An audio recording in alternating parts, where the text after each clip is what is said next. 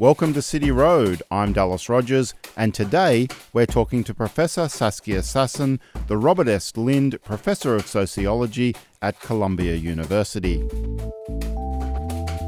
Saskia is, of course, most famous for the idea of the global city.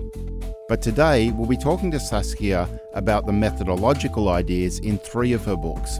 We'll start with the global city, then we'll move to territory, authority and rights, from medieval to global assemblages, and we'll finish up with her newest book, Expulsions.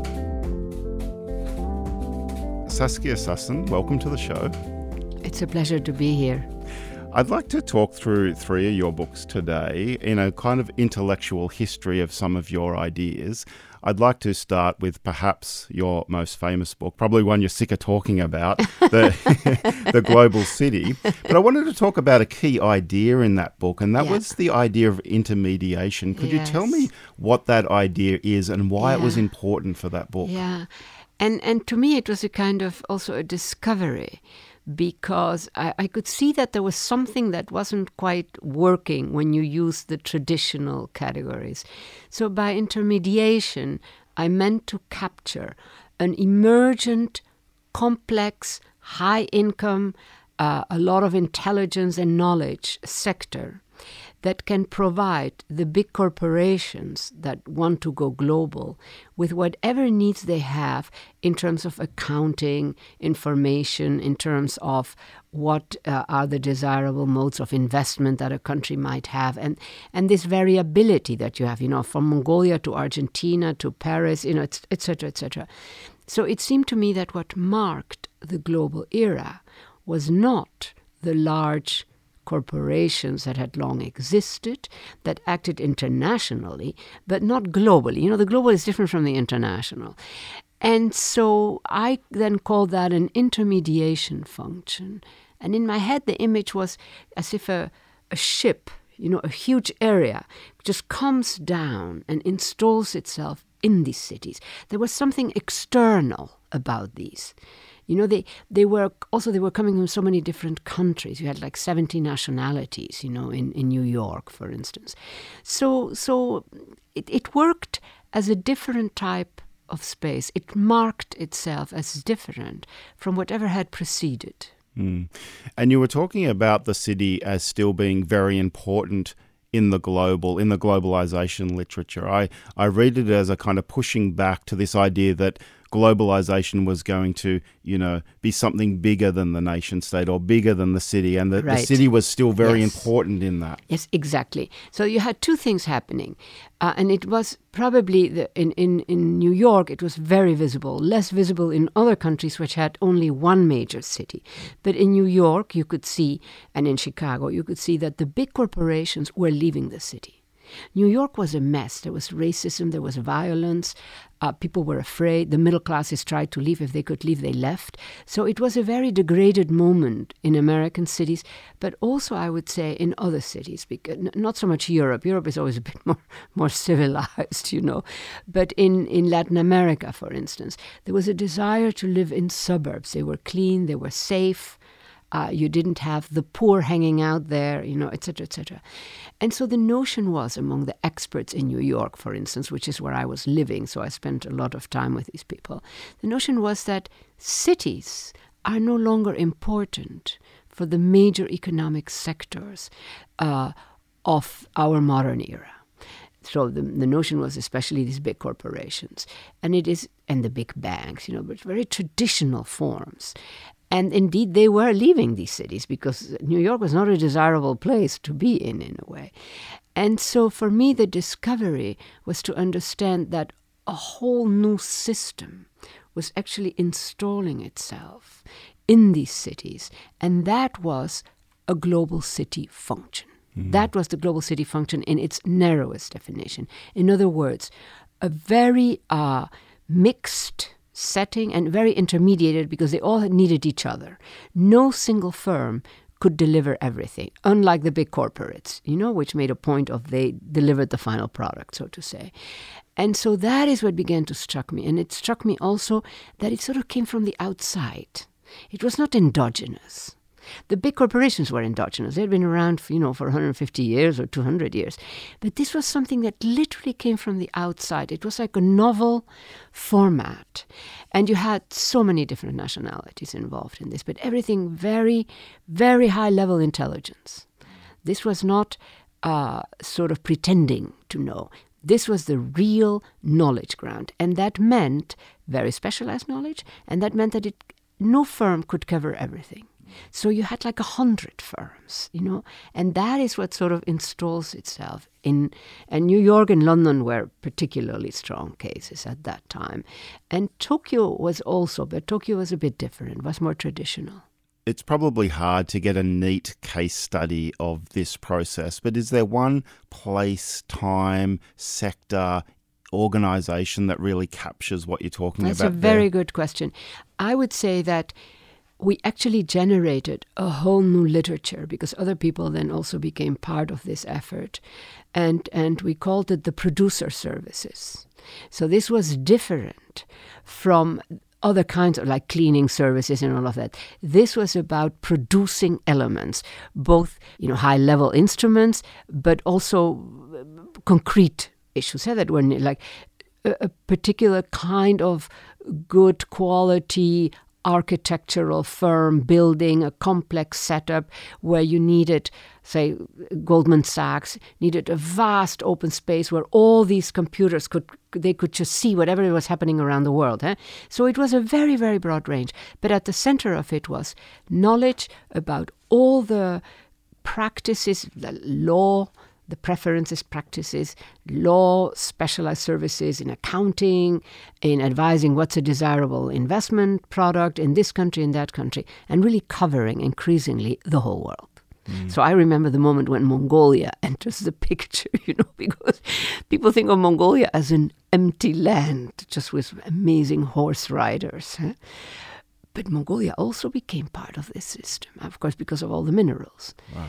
And so there you needed very specialized knowledge. Or China, you needed super experts. And many, to cover China, you needed a battalion of experts on different kinds of aspects, So that is what led me to really say, this is the global city. And let us remember, this is very important for me, nobody ever says it.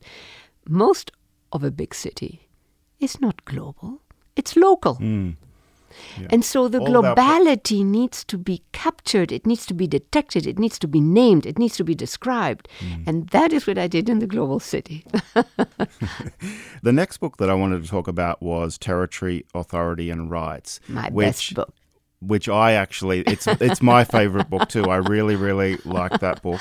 And I've actually used quite a lot of the ideas in there, particularly the ways that you think about constructing knowledge and use the methodological ideas. Right. And I guess there's three that I wanted to talk through: capacities, organizing logics, and tipping points. I don't know if you want to deal with those independently or talk about them together, but maybe what is the methodology here and why is it important and how did you put it into play? Yeah. This is also a historical book. I like the historical dimension to this book. Yeah. So I don't write as a historian, right? I write I always like to say, I write as a digger. I want to go digging. I don't want the description. I want how it works, the works, whatever the elements that are the active working elements in a particular period that are the dominant. When you begin to think about it that way, it actually simplifies the work of capturing a sort of filière, a history that cuts across centuries and across different modes, that keeps, a lot of these older cities, they're still there, A lot of what were the challenges, economic, also legal, etc. In a way, they have old histories very often. So for me, that was a way of leaving the surface and going sort of below ground to see what are the working elements that make that. Now, second point was, a starting point for me was the fact it took me a while to establish that and to accept that and to believe that, etc., that how do complex systems change? And they don't change by changing everything. They often change by shifting capabilities from time one to time 2. And so the need to go digging, rather than describing a visual order or a known set of elements, that mark a period, who were the political classes and all of that. I was more interested in understanding how do they survive across centuries. Because remember, if you were looking at cities and if you were looking also at certain trading modes and at certain the making of powerful actors, I mean, that stuff has existed for centuries and millennia.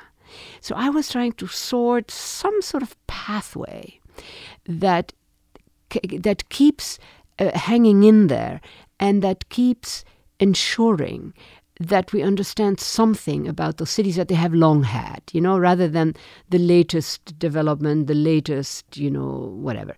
And so, again, the forming question for me was, how do complex systems change? And I wind up with an answer sort of midway in this project saying they do not change by changing everything.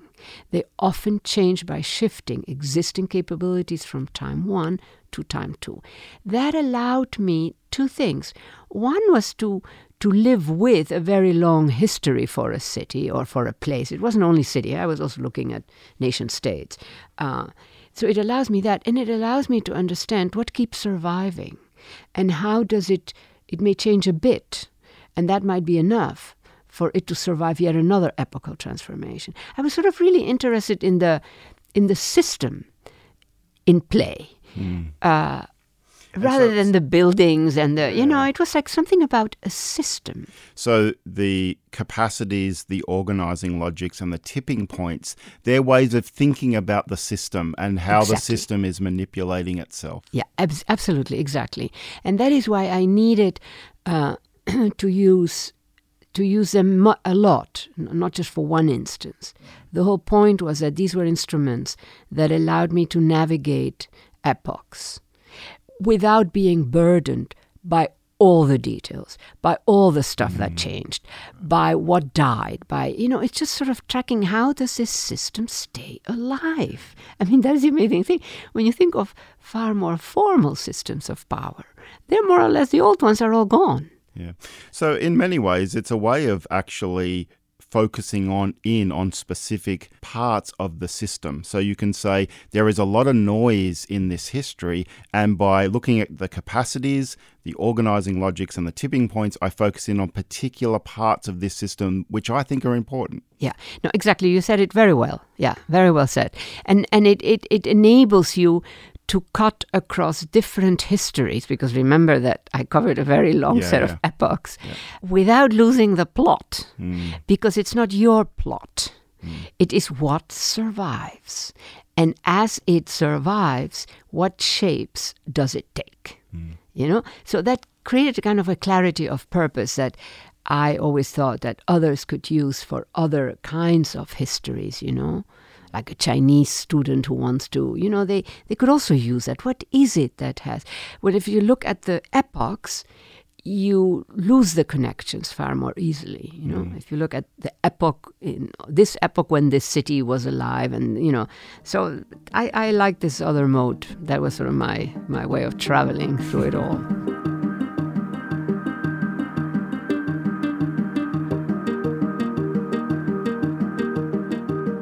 You're listening to 2SER on 107.3 FM in Sydney.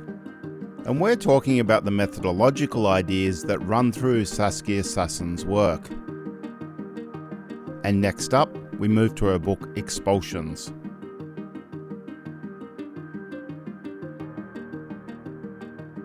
So the next book I'd like to talk about is Expulsions.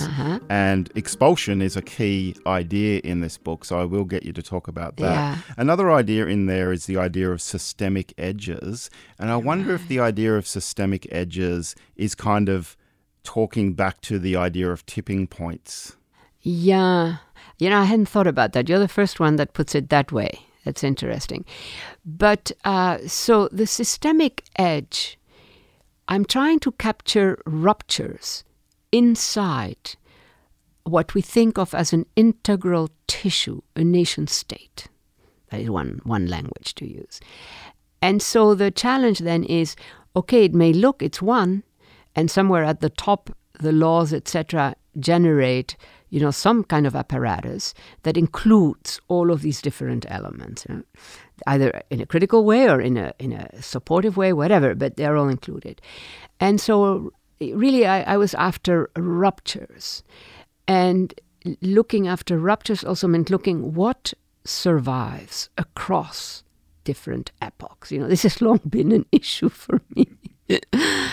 And the timeline of this book isn't as long, though. This isn't really a historical book. No, this is about today. Yeah. I somewhere in the book I say that the 1980s marks a very significant rupture and the installation of a whole set of new logics, and that it has not really been seen clearly. We tend to think that the rupture was World War II in the West, and that after that you really do have a very significant transformation, and that still lives with us.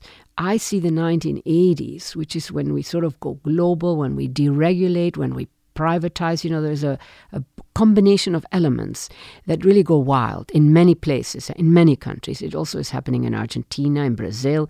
It's happening in certain parts of Asia. It is a transformative moment. It doesn't change everything, but it changes a lot of the foundational sort of economics of these systems and the relationship between the state and the economic, and then in there, for me, also critical actor, the rise of high finance. Because let's remember that till the mid-1970s, something like the derivative was illegal. There was a while back, a lot of the instruments that had been used, like in Amsterdam, in the 1600s, were declared illegal because they were seen as disruptive. They were seen as uncontrollable. And it meant that formal powers could not quite control it. And it was, of course, in the hand also of negotiators and not necessarily the princes and the queens. I think they turned out to be uncontrollable. They turned out to be uncontrollable. That is correct, too. So for me, that the question of ruptures, but also the question of how do complex systems change and what can they actually absorb in terms of rupture. And still, a filière emerges that can carry on across very, significant periods of time. And these two categories, the systemic edge is one of them. The systemic edge, I'm trying to locate that systemic edge inside a country. That is one of the contributions, because everybody is, of course, at that moment talking about international, the global era is dominant, etc. And I wanted to... So basically, when everybody's talking about nation states, you write a book about the global city. And then when everybody's talking about the global, you to write a book about the nation state. Yeah, exactly. A bit it was that, I wanted to recover.